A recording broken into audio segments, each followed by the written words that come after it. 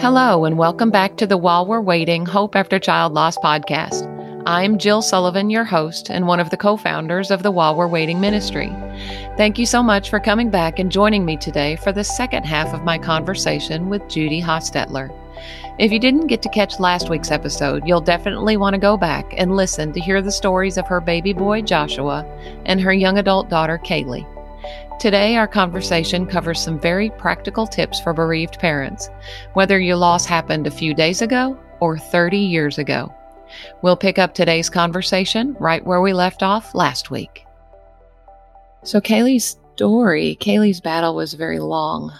Hannah's was short in comparison. It was just a year long, but you guys walked that road with her for years. Yes. How did you keep your faith through the up and downs of that journey? Yeah, that is a great question. So for 13 years, our family lived like a fire department. Yeah. When you have a cancer patient, you never know if they get a fever, you got to go to the hospital. If anything, their central line starts leaking, or it could be a host of things. You always have a bag packed. So we knew that we had to learn to celebrate all the ordinary things. We got lots of ice cream cakes. Yes. We made time to just be present with each other. And as far as the faith journey goes, for the last 3 years of her life, she was not allowed to go to church. She couldn't. She was pretty well bedridden. And she was on IV pain narcotics and could not walk well. So we brought church to her. I generally was the one to have to stay with her because I would have to access her lines and push medications through. And so we watched a lot of every Sunday, and we did sermons. And then I would bring her Bible and her notebook, and we fed her faith. Wednesday nights, she and her brother, Caleb, did a Bible study online. They did some Francis Chan, went through the Crazy Love series, which I have to say, while Kaylee was, I'm backtracking a second, at Malone, someone had introduced her to the book Crazy Love by Francis Chan, and she had read it and was just so overcome with how much more her personal relationship with Christ could be like. We had gone to a small conservative Grace Brethren church for years. They were raised there.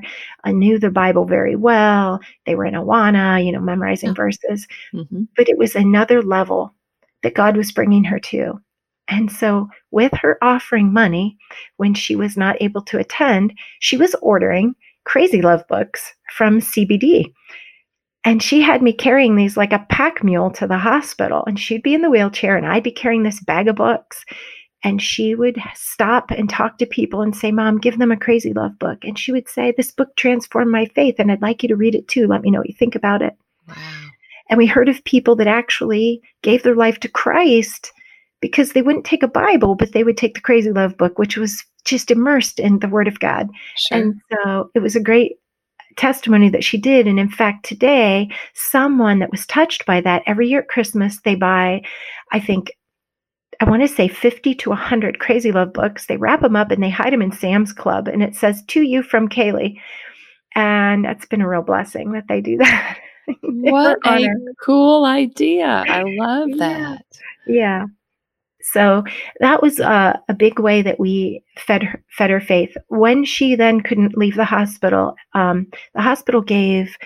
gave me another room that adjoined hers, and Luke and I, because he was little, we stayed there, and Michael and my son Caleb would come up after work every day. So in the mornings, we had our routine. We put praise music on, streamed from my laptop. I would get breakfast for everybody. We'd sit by Kaylee's bedside, and we would have devotions together. Sunday mornings at the hospital, it did not matter. We had church on the laptop, and we would stream church and talk about it. And we had nurses that would specifically request us for Sunday mornings so they could do church too. Cool. So you just had to keep feeding it because the enemy comes to kill, to steal, and destroy. And he's going to use cancer to divide you. He's going to use cancer to pull you away from God. And it wasn't God that did the moving. He's there all the time. And he's using that to bring us, to refine us, to shape us. And so we knew that is our food. We have to be fed that every day, just like we're putting in all the physical food. We have to keep our spiritual food, feed ourselves every day. Yeah, absolutely. Yeah, well said. Thank you. Mm-hmm. The loss of a child changes a parent profoundly at a very deep level, and you've experienced the loss of two. So Yes. how do you feel like the homegoing of both Joshua and Kaylee have changed you? It's such an interesting place to be at because I so often feel like I don't belong in this place. Mm-hmm. My perspective on what living and raising a family looks like is completely countercultural. I know how short time is. I know how much time we waste as individuals being petty about things that have no significance. I know how many times as a parent we're on our phone or got to watch TV or got to take this and do that, and we miss our kids in the process.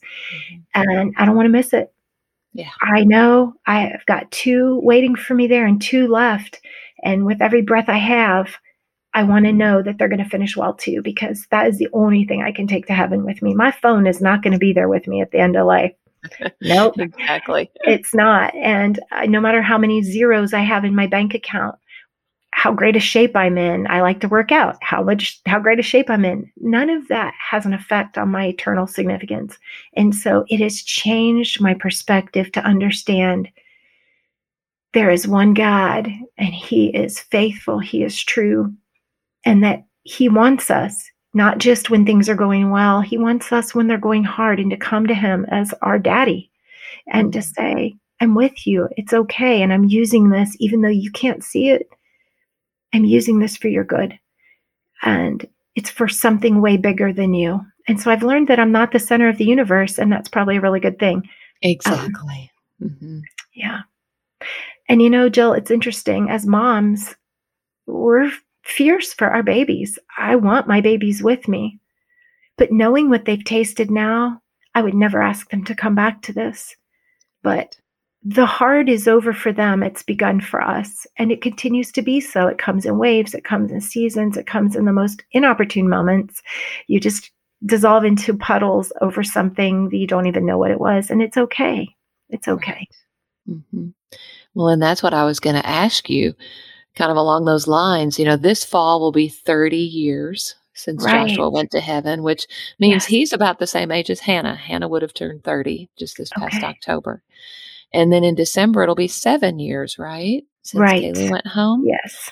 So if you could talk to a listener that is just at the very beginning of their grief journey, they lost their child last week or last month or even last year, what would you say to them?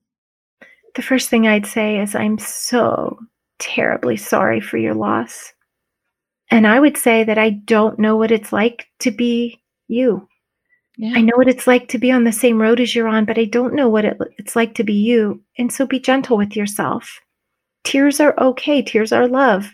You are without somebody right now that you love deeply, and you're always going to love. I think you and I have talked about this.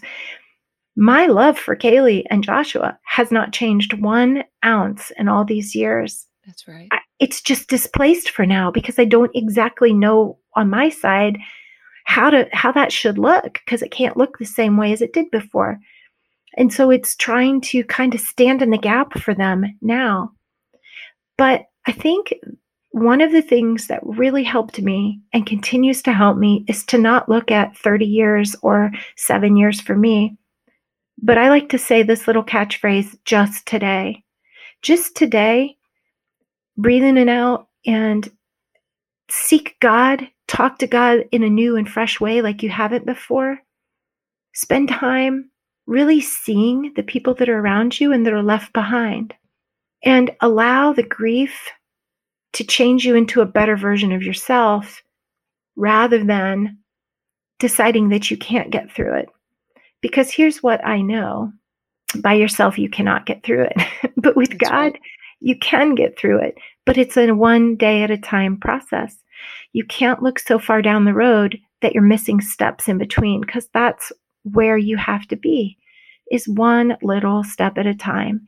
And just focus on that day and how you can just be gentle with yourself that day, be aware of the people around you, spend time thanking God, see one good thing in the day, and then thank him when you come to the end of the day and get up and do it all over again the next day. Yes. Allow the healing to come on God's timetable. And there is not a time frame here. It looks different for every person, and it's okay. Yeah. I love that. Just today. Just remembering those two words can mean a whole lot on this Yes. journey, because we only have to do one day at a time. One We day don't at a have to time. live a whole lifetime of grief. We don't have to look Right. at that. We just have to live this one day This one day. Yes. and then the next day. But we only have to think about one day at a time. Yes. And I think, during the year that Hannah had cancer, I think we began to learn that concept then. Because when you're dealing with a child with cancer, you can't look into the future. It's too scary. Right. And we learn to live one day at a time without worrying about what might tomorrow hold. Right. Is she going to survive this? That kind of thing. You just can only live today. And I think that is the same way with grief. It is so true. It is. And to allow it to visit it. I say this often in our support group, and I also say it to myself and to other people I meet, is visit your grief every day for a little bit. Just don't pay rent there. You need to visit there. You need to face it. But I believe God shields us, especially throughout those first couple years, to let it come in little glimpses. Because I think if the full weight of it came at once, it's overwhelming. It is so difficult, so overwhelming to begin with, but it's almost unbearable if the full weight of it came down on you. So you have to manage it in little pieces, but don't avoid it. Visit it. Make time to let your mind go there each day for a little while. Just don't pay rent there. Yeah. Yeah. I love it. That's wonderful, wonderful advice. So one of the hardest questions for parents to answer after the loss of a child is when somebody that you're meeting for the first time, maybe, says to you, "Oh, well, Judy, how many kids do you have?" Now, how do you answer that question knowing that you have 2 kids in heaven? Mm-hmm. So I answer, God has blessed us with 4. 2 are in heaven with Christ and 2 are here with us, and I'm grateful for them all. Yeah. And then what happens when you say that? Usually they don't exactly know what to say. Right. Or then they'll say, I'm sorry, or something. And I said, I have to say it because I almost feel like if I don't say it, I'm discounting their life and they're my children. Yes. We're just separated for a little while. And so for us, that has been the thing that has worked. And I guess I would rather make whoever the acquaintance is or listener a little uncomfortable for a minute and maybe not sure what to say than to not acknowledge my children. Yeah. So, yeah. Yeah, I agree. I know Kaylee died right before Christmas. And you referred a little bit to what that person does that puts the books around Sam's and that kind of thing. So that's a great idea. But what has your family done? How have you all dealt with those difficult days, the holidays, Christmas time, birthdays, heaven days, those kinds of things? What ways have you found to honor Kaylee and Joshua's lives on those difficult days? Yeah, another really good question, and one that doesn't have one exact answer. Right. So the first year, right after Kaylee passed away, of course, Christmas came, and I guess I should qualify 30 years ago, almost 30 years ago, when Joshua passed away, it was right before Thanksgiving. So again, 2 massive holidays where family gathers. I was probably a shell, I would imagine. I had never come home from Akron Children's Hospital without Kaylee in 13 years. Yeah. Coming home without her was brutal. It was so hard. And so when we met for the holidays, Michael and I had decided we would have like a code signal when I just needed bailout, because something we learned, and we're still learning, is that we grieve differently. And that's not bad. We all had a unique relationship with Kaylee, all 4 of us. And so our grief is going to look different, and we have to respect that. I may cry and be a wreck and just need some time to myself, and they're not crying, and that's okay. But then we could be at the library and my husband starts crying, and I kind of look at him and say, okay, so it's just how it is. It's different for everybody, and to be sensitive to that. So that first Christmas, Michael was at a much better, so it was so fresh, just at a place where he could handle it. And I was at a place where I felt like the hole it was like this giant pothole in our family, and it was sharp and jagged. And I felt like I was getting swallowed up and I had to get out of there. And then on, birthdays and things like that, Kaylee had told us kind of how she wanted this to go. She said, I love my birthday and I love everyone else's birthday, so celebrate. And so we've done everything from going to Sanibel Island, where she took her wish trip. We try to go down there and honor her on her birthday in February and just do all the things she would love. Yeah. To one year, it took us 5 years to be able to include other people in that, because it was such a personal event for us. And it wasn't something, I guess, we felt like we could just invite other people into that sadness with us there. That was just sort of a very private thing. And that was okay. So for her, it would have been 5 years after she'd passed. We invited our immediate family and friends to come over, and of course, ice cream cake and stories. And it was a wonderful evening. But that's kind of what we've chosen to do. Each year we do something a little different, and we talk to everyone in the house. What feels right for you, or what would you like to do?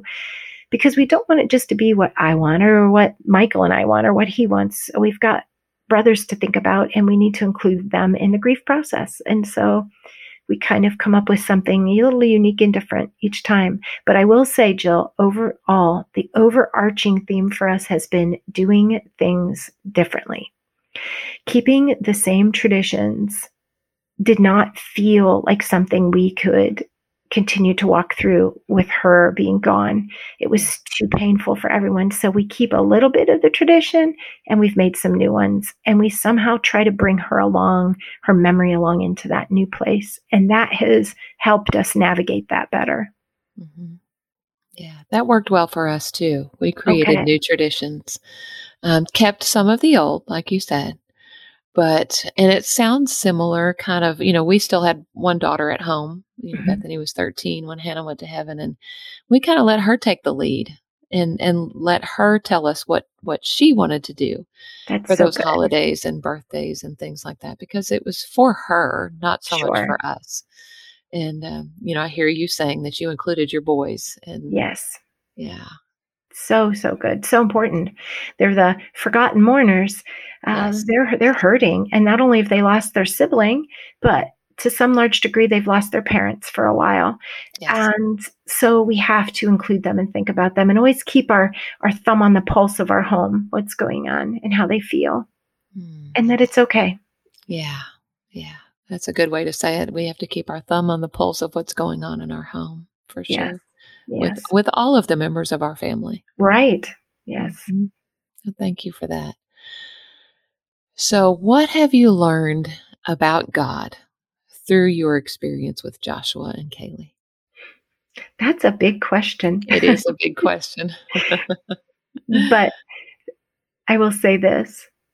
One word overarches everything, and that is the word sovereign. I have truly learned to embrace the sovereignty of God. I have learned that my people don't belong to me. They belong to Him.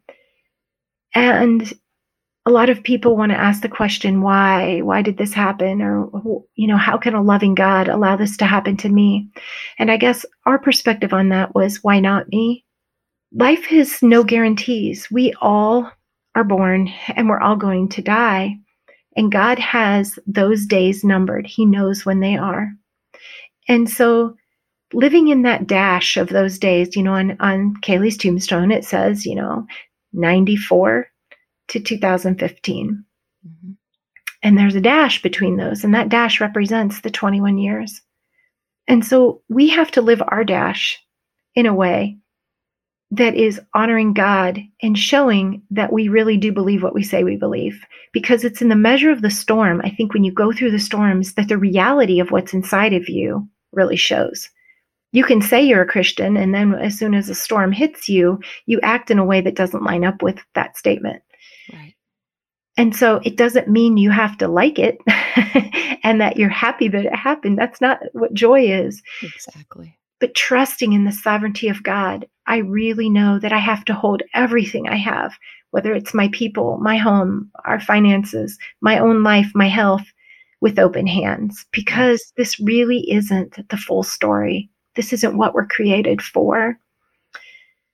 And so I have learned that tremendous lesson by walking through the hardest of hards, that God is really sovereign over everything. And I'm so thankful that I know him and have a personal relationship with him. Absolutely. To me, the sovereignty of God is a great comfort. Yes. To know that what happened with Hannah was not just some kind of cosmic accident that God had no control over or no knowledge of. To know that he had planned, he knew the number of days that she was going to live. Right. And that, she was never out of his hands. And that was a great comfort to me. Yes. Yes. Mm-hmm. So you and Michael facilitate our While We're Waiting support group there in your hometown of Orrville, Ohio. If someone were to come to one of their meetings, what would they experience there? Yes, we'd love to have them. So we just recently began meeting at a different location. We'd been meeting at our house, and with the pandemic, we needed a bigger space. And so we're meeting at a restaurant, and we have a private meeting room. It's very nice.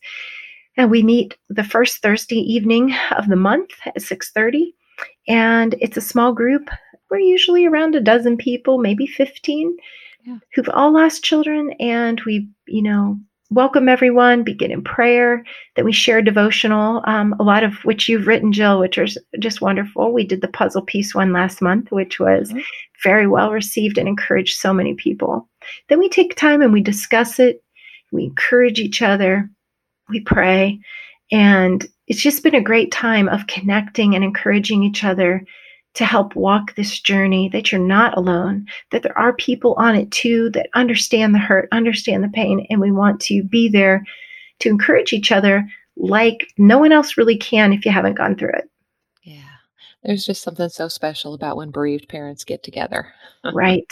Yeah. And that's really what the whole While We're Waiting ministry strives to do, is bring people together that have that common type of loss and remind each other of the hope we have in Jesus and how important that personal relationship with him is, and that's the only way we can walk through this. And it helps so much to have somebody that shares our faith that can walk through it with us. And I'm glad you guys have that support group there that can provide that kind of support. And I'll put some information about your group in the show notes as well. So if anybody's listening that's in your area, yes, they can find you and look you up, because I know they would be blessed to be a part of your group. Oh, thank you. We're blessed. I think so many times Michael and I say we get the most out of it by facilitating it. Yes, that's what we say, that every time we have a retreat, we get more out of it than anybody else. We are so blessed by what God allows us to do through the While We're Waiting ministry. So, but I also feel like there's a lot of healing that comes through serving, and all of us can serve in some way. And so, I think reaching out to other bereaved parents, sending somebody a note or a card or a text or something like that helps us heal. So definitely. Yeah. Well, is there anything else you'd like to share before we wrap up? I thank you so much for giving me the opportunity to share about my kids. I never get tired of that. And again, if anybody wants to see Kaylee's goodbye video, if that would be an encouragement to them, I'm sure that it would. You can go to www.finishwell.weebly.com and just click the videos tab, and you can click, there's a blog there. You can read some of the blog posts and just continue just taking that just today, one day at a time, towards healing, and allow God to do the work that only he can do. Amen. Well said. Just today. I'm going to remember that. That's probably going to go on the chalkboard at one of our future retreats. Just today. Because that's such great advice. Well, thank you so much for coming on and for sharing the stories of Kaylee and Joshua, and just God's faithfulness through your journey over these last 30 years. It's just hard to imagine, isn't it? It's been a blessing for me. Like I said, I have not gotten to hear your story directly from you before, so it's been a real blessing to me personally to get to visit with you today and hear about your kids. Thank you so much for having me, Jill. Yeah, thank you.